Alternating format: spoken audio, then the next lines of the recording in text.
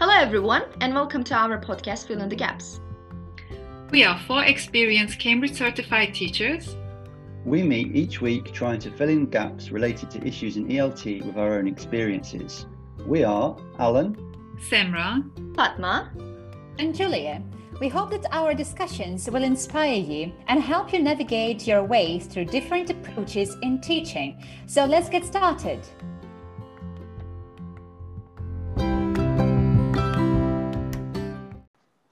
Hi everyone. Today's topic is collaborative working in the ESL classroom. So we're going to be looking at what does collaborative working mean for us as teachers? What does it mean for students? What are the advantages and what are perhaps some of the challenges and disadvantages of collaborative working in this context? All right, so I'll kick us off with a question. What is collaborative working for you guys? I mean, for me, when I think of the term collaborative working, the first thing I think of is, for example, organising students in pairs and groups in a classroom or in an online session and having them work through an exercise together to help each other.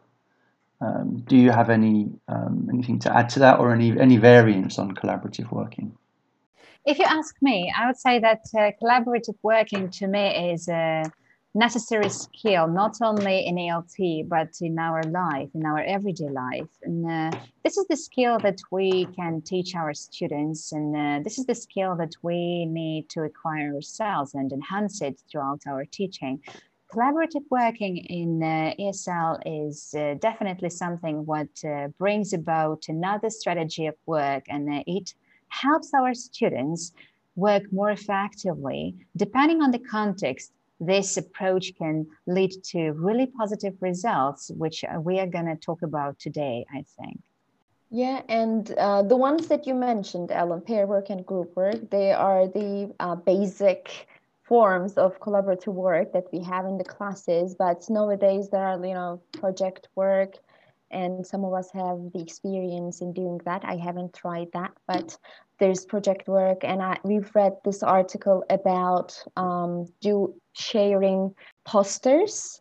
And when you share posters about a topic that you're interested in, you can interact with others. So to me, collaborative work is something that when you're doing it, you have to interact with others, and you have to share some meaningful information, exchange information. Yeah, that's what I understand from collaborative work. Yes, and I would say it's also the time when you discover something together and you put effort in it together. And I don't know, for me, collaborative work, it's just more than just answering true-false questions together. I think it should be a little bit more challenging. It really that everybody has to step in and everybody has to put something on the table. And I like it when collaborative work causes students to become a team, actually. They do stuff together and that they realize they're learning from each other. Because in our system, I don't know why it's in such a way that we think that learning is something that you do on your own, alone, with a book. I always have this image that you sit at the table, at the desk with your book and you're learning. And then when two students are together, it's not learning. But I think this is an image that we have to fight and that we have to change, because it's when you have 2 or 3 students, like a group together, and they're sharing information, that is when the learning happens. But it's difficult because it's also such a competitive system that we have. It's like everybody is racing for grades and scores. And in Turkey, we have the university entrance exam where everybody has to study by themselves, which doesn't really take us anywhere, because we know that right now at universities, it's more about project work, and project requires a team. It's not something that you can do on your own. And I really like this quote. I hope that I will recite it well. It says, it takes 2 flints to make a fire. And this is the idea I think that we need to give the children, that there is so much that they can discover together and from each other. I liked it. The article you referenced, Fatma, I think it was interesting because it was looking not only at like students working together, but students as teachers, and I like that idea, and I think that's something that we can all include in our classrooms, whether that's face-to-face or whether that's in an online group. In the example from the article, they mentioned sharing like a mini presentation about a poster that they've created. And then in this task, they're sharing the information from the poster with their fellow students, and then there's an opportunity to like ask and answer questions about the content. So it's very educational, and in that situation, the teacher can kind of like step back and act more as like a facilitator and helper rather than as a direct instructor. I like that. It gives you a bit more time to breathe, and B, it gives the students more time to talk and communicate. It's a good strategy. That's true. And just to add some more things over here, this is something what helps us understand that these days we are not interested in a competitive environment anymore. And the tendency right now is to switch from a more competitive to more collaborative environment, which means we need to know how to work together. And a collaborative approach is definitely the one that promotes peer-to-peer work. And these days, it's kind of reflection from the economical tendencies that we are surrounded by, where everyone needs being supported by others, and people understand that when they compete, they don't achieve as many results as when they work together. At the same time, we can see that students can, in our context, students can scaffold each other. They feel that the environment is safer and they are more eager to express themselves, which is something what we really need. And actually, it's one of the goals of us as teachers to create these opportunities for our students to communicate freely, confidently, and express our ideas and their ideas in such a way that their feelings and their ideas are heard and not judged. I have a question about collaborative working, and that's the use of maybe the student's first language to perhaps like problem solve like during the project or during the task. How do you feel about that? I don't know. My opinion seems to change on a weekly basis on this. Like I guess originally I used to try and cut out first language, but I think the more I learn about lessons and students, the more willing I am to say, use your first language to help. I think it assists I think it helps creativity. I'm like you, Alan. I'm also struggling with that all of the time, and I've told you guys about it before. But I think it's the students' level here is also very important. If you have elementary students, or let's say pre-intermediate, it's really, really difficult for them to talk about instructions in the target language. It's really challenging. Versus when you have upper intermediate students, then yes, then you can say, okay, please stay in the target language, because obviously the English is sufficient enough for that. But when you have lower levels, then why challenge them even more? And it's somehow we also want to encourage them to work in a team, right? So we don't want to make things more difficult for them. So at that point, I'm happy when they get used to each other and being in the group. And it's not only about English, by the way, but it's also about teaching them really to work together, which takes time, because working together does not mean that somebody is doing nothing and one person is taking all of the responsibility. That is another part that we have to teach. So back to your question, I would say it really also depends on the level. What do you guys think?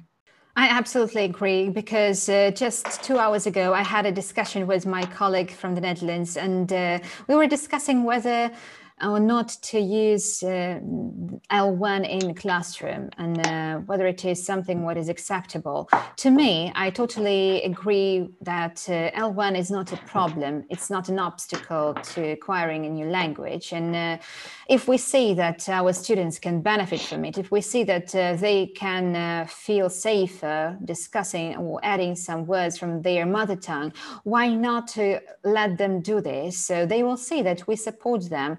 Though probably it's more about our management and the way we set the requirements, if we let them use their mother tongue when they work together, that's something what will help them find the right words after all together. And then when they need to perform some task in plenary, it would be easier for them to find the right word in English, but it won't be stressful for them, and they will be more eager to do this rather than just following the restriction of using L2 only in the classroom, which is English. So I'm totally with you, and I support the idea of using L1 in the classroom. I think it also depends on the quality of their talks. I mean, quality is a fancy word. Just why are they talking? Are they gossiping about some people? What are they talking about? So like in a class where you have only like, let's say 4 pairs, that's okay. You can just hear them talk about the work that they have at hand and discussing something, sharing information about English in their mother tongue. Okay. But I have in my classes, I have sometimes 12 pairs and I can't know what they're talking about. And I freak out because I feel like I'm losing control. What is happening? So this just brings me another question. I like pair works and group works, and I have them generally in my classes, but I have them just because I think we should have them. And I mean, I don't know when I should feel satisfied with my students' work when they are working collaboratively. Like, because there are a lot of things to consider, like there are groupings, like the language that they are producing in English. Is it enough? Is it complex enough? Or they're just doing the task and then, moving on to their friendly talks in their mother tongue? Like, when should I feel, okay, this group work or this pair work worked very well and it really helped my students? How can I understand that? Because this is something that I really struggle with in my classes.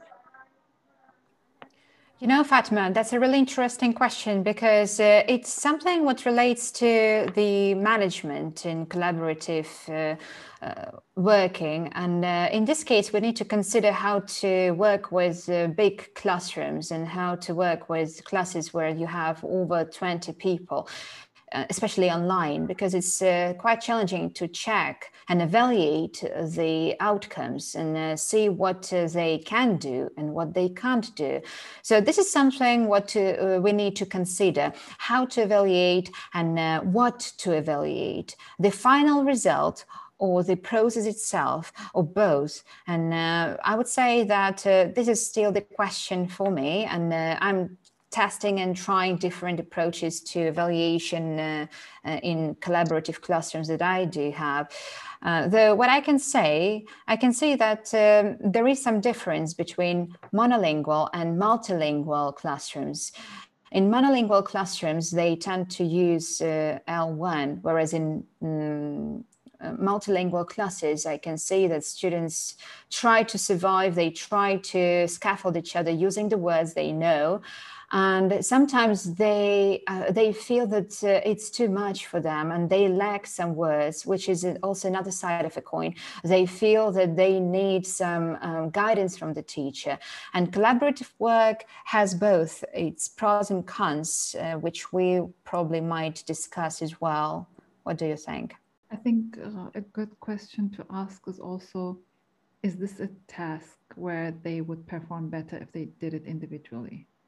Would the result be different if they did it by themselves? Or is the result different when they're together? And like I mentioned before, it really depends on the task. Like answering a true-false question is not collaborative work, okay? Like this is something they can do by themselves. They can just check their answers in the end, but they don't need another person to do that. Or reading is not something where they need another person, right? So I really feel like it should be a tick a little bit more challenging, like a task where they see, oh, I need somebody else. It's good to have somebody else to do this. And I don't know, one example that I would give is, for example, storytelling. I have speaking groups where I let them do it together, because telling a story on your own, if it's not your story, but it's like you have picture prompts, it's tough, but then you have a second person, and then that second person comes up with an idea, and then the third person, and then they really see the advantage of being together. But in the end, you know your students the best, Fatma, so you will know if it works out for them or not, because not every group responds the same, not every class responds the same. And if you have young learners, then yeah, the tendency is more that they take the time just to gossip and they're not focusing on the task. But when you have adult students who are more focused, then maybe it makes more sense for them to work together. So we cannot say that everything always applies for everything. And I definitely, Julia, you made a very good point when you said, what do we focus on? Is it the end goal or is it the process? So there's just so many things to take into account. Definitely. I think to add to that response to Fatma's question, I would say that we could perhaps look to the task-based learning model, where you're looking at a reporting stage. This is in some respects, this reporting stage can encourage students to work that little bit harder to generate output, to make sure that the people who they are reporting to will understand. I guess that's one control that you can put in place, I suppose. Great advice, by the way, guys. I mean, yeah, I think we are giving parent group work just for the sake of it, because we feel good. Oh, they talked. What they talked, we don't know sometimes, but it's good. There's some noise in the class. Oh, you made a good point. Yes, sometimes we do it for the sake of it, because it's so difficult to create that speaking atmosphere, especially in the class that you have, because they feel, I mean, for my students, I can say they feel so comfortable speaking to me, but then they don't feel comfortable speaking to other people. And I say, okay, but in the end, you're learning this language to talk to others, and not only to your teacher in school, but also in the world outside. So this is something that we need to do, and we need to guide them in that direction. Which means it's one of the transferable skills that they can apply in other fields. And this is something when only they realize how important it is and which role it can play in their lives, they'll definitely see that there are so many benefits, and they can open the new doors to better reality, to better future. And there are both pros and cons of this approach, though we can see that depending on our goals and depending on the goals of our students, we can see that there are some changes to be adjusted, and there are some things that we can slightly modify. And definitely collaborative approach is something what can take place in the classroom, but it doesn't really mean that we can't mix it with some other approaches and methods. What do you think? I think when we are talking a little bit about the drawbacks, maybe we could say that it just takes a lot of time to train them, right? To get them into that direction, to guide them, to explain the task again and again, and to give them the support, and to really support them so that they reach the target, right? Because there's so much happening in between. And if you're working for an institution, or if you have a time limit and you really need to finish something in a certain amount of time, then it gets challenging, because you need to teach them. So you need to be able to have your students for a longer period, so that they understand how everything is going, right? But once they have figured it out, it will be easier. But that, I would say, is one of the drawbacks. Number two is, not everybody wants to work in a group. Not everybody wants that. Some people don't like it. And some people don't like the group that they're in, and some people are not good at communication. So what do we do in that case, is the question. I mean, in that case, we have to accept it somehow, right? You cannot force anybody to be in a group or to see the importance if they don't see it. Absolutely. And another thing is about delegating the responsibilities when people work in the team.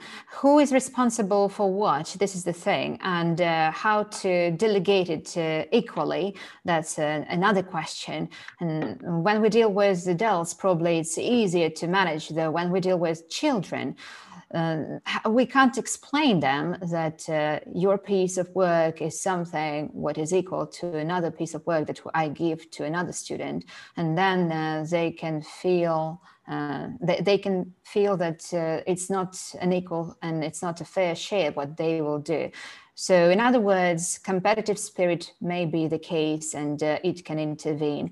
When we deal with the achievements and the sense of achievements, this is something what also might be questioned, because on the one hand, we can have the product, the final product of collaborative work. Though on the other hand, we can see that we can't really evaluate every single student separately, and we can't base our results on what they do in the classroom. So in order to evaluate, there should be probably other methods and other approaches used to make it more accurately. What do you think? Yeah, I agree.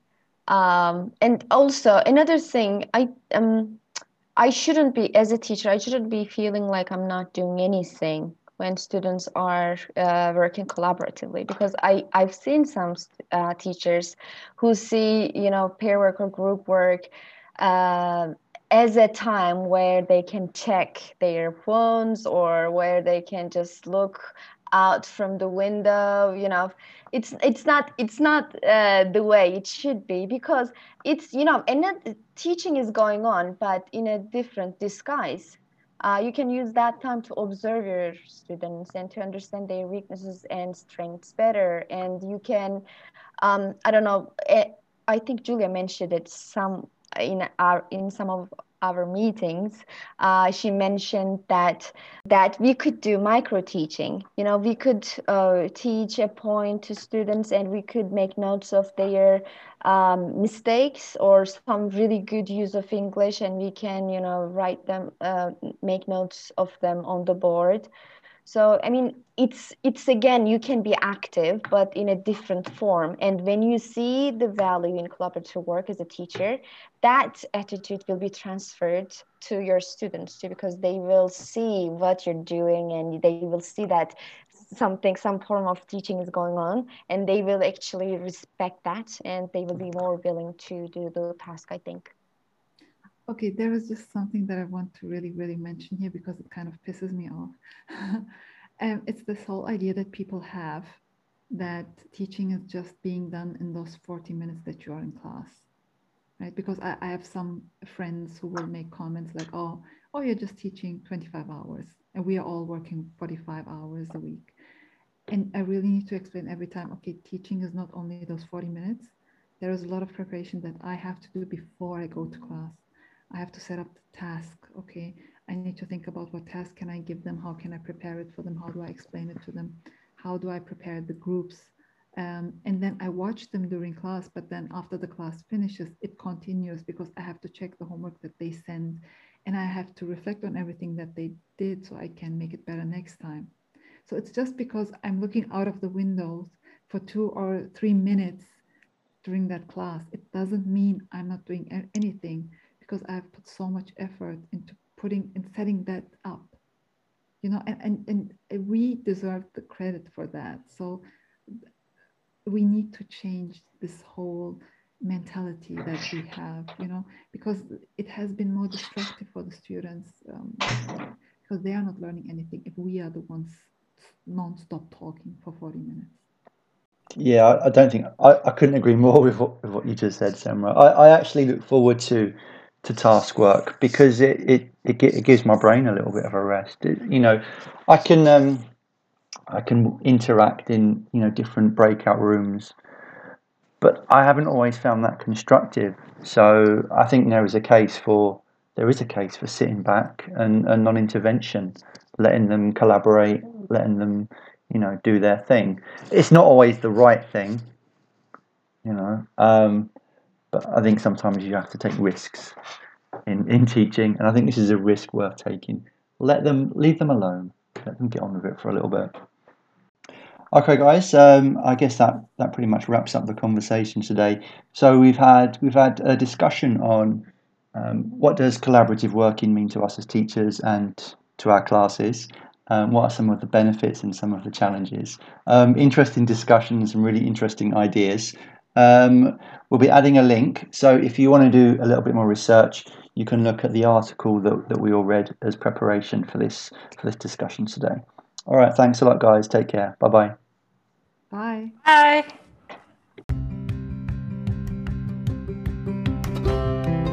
And so here we are at the end of another episode of Fill in the Gap. Thanks everyone for a great conversation, and thank you for listening. Feel free to get in touch via email with questions, comments, or suggestions for future discussion topics. Check out the description for useful links and contact details. See you for the next episode.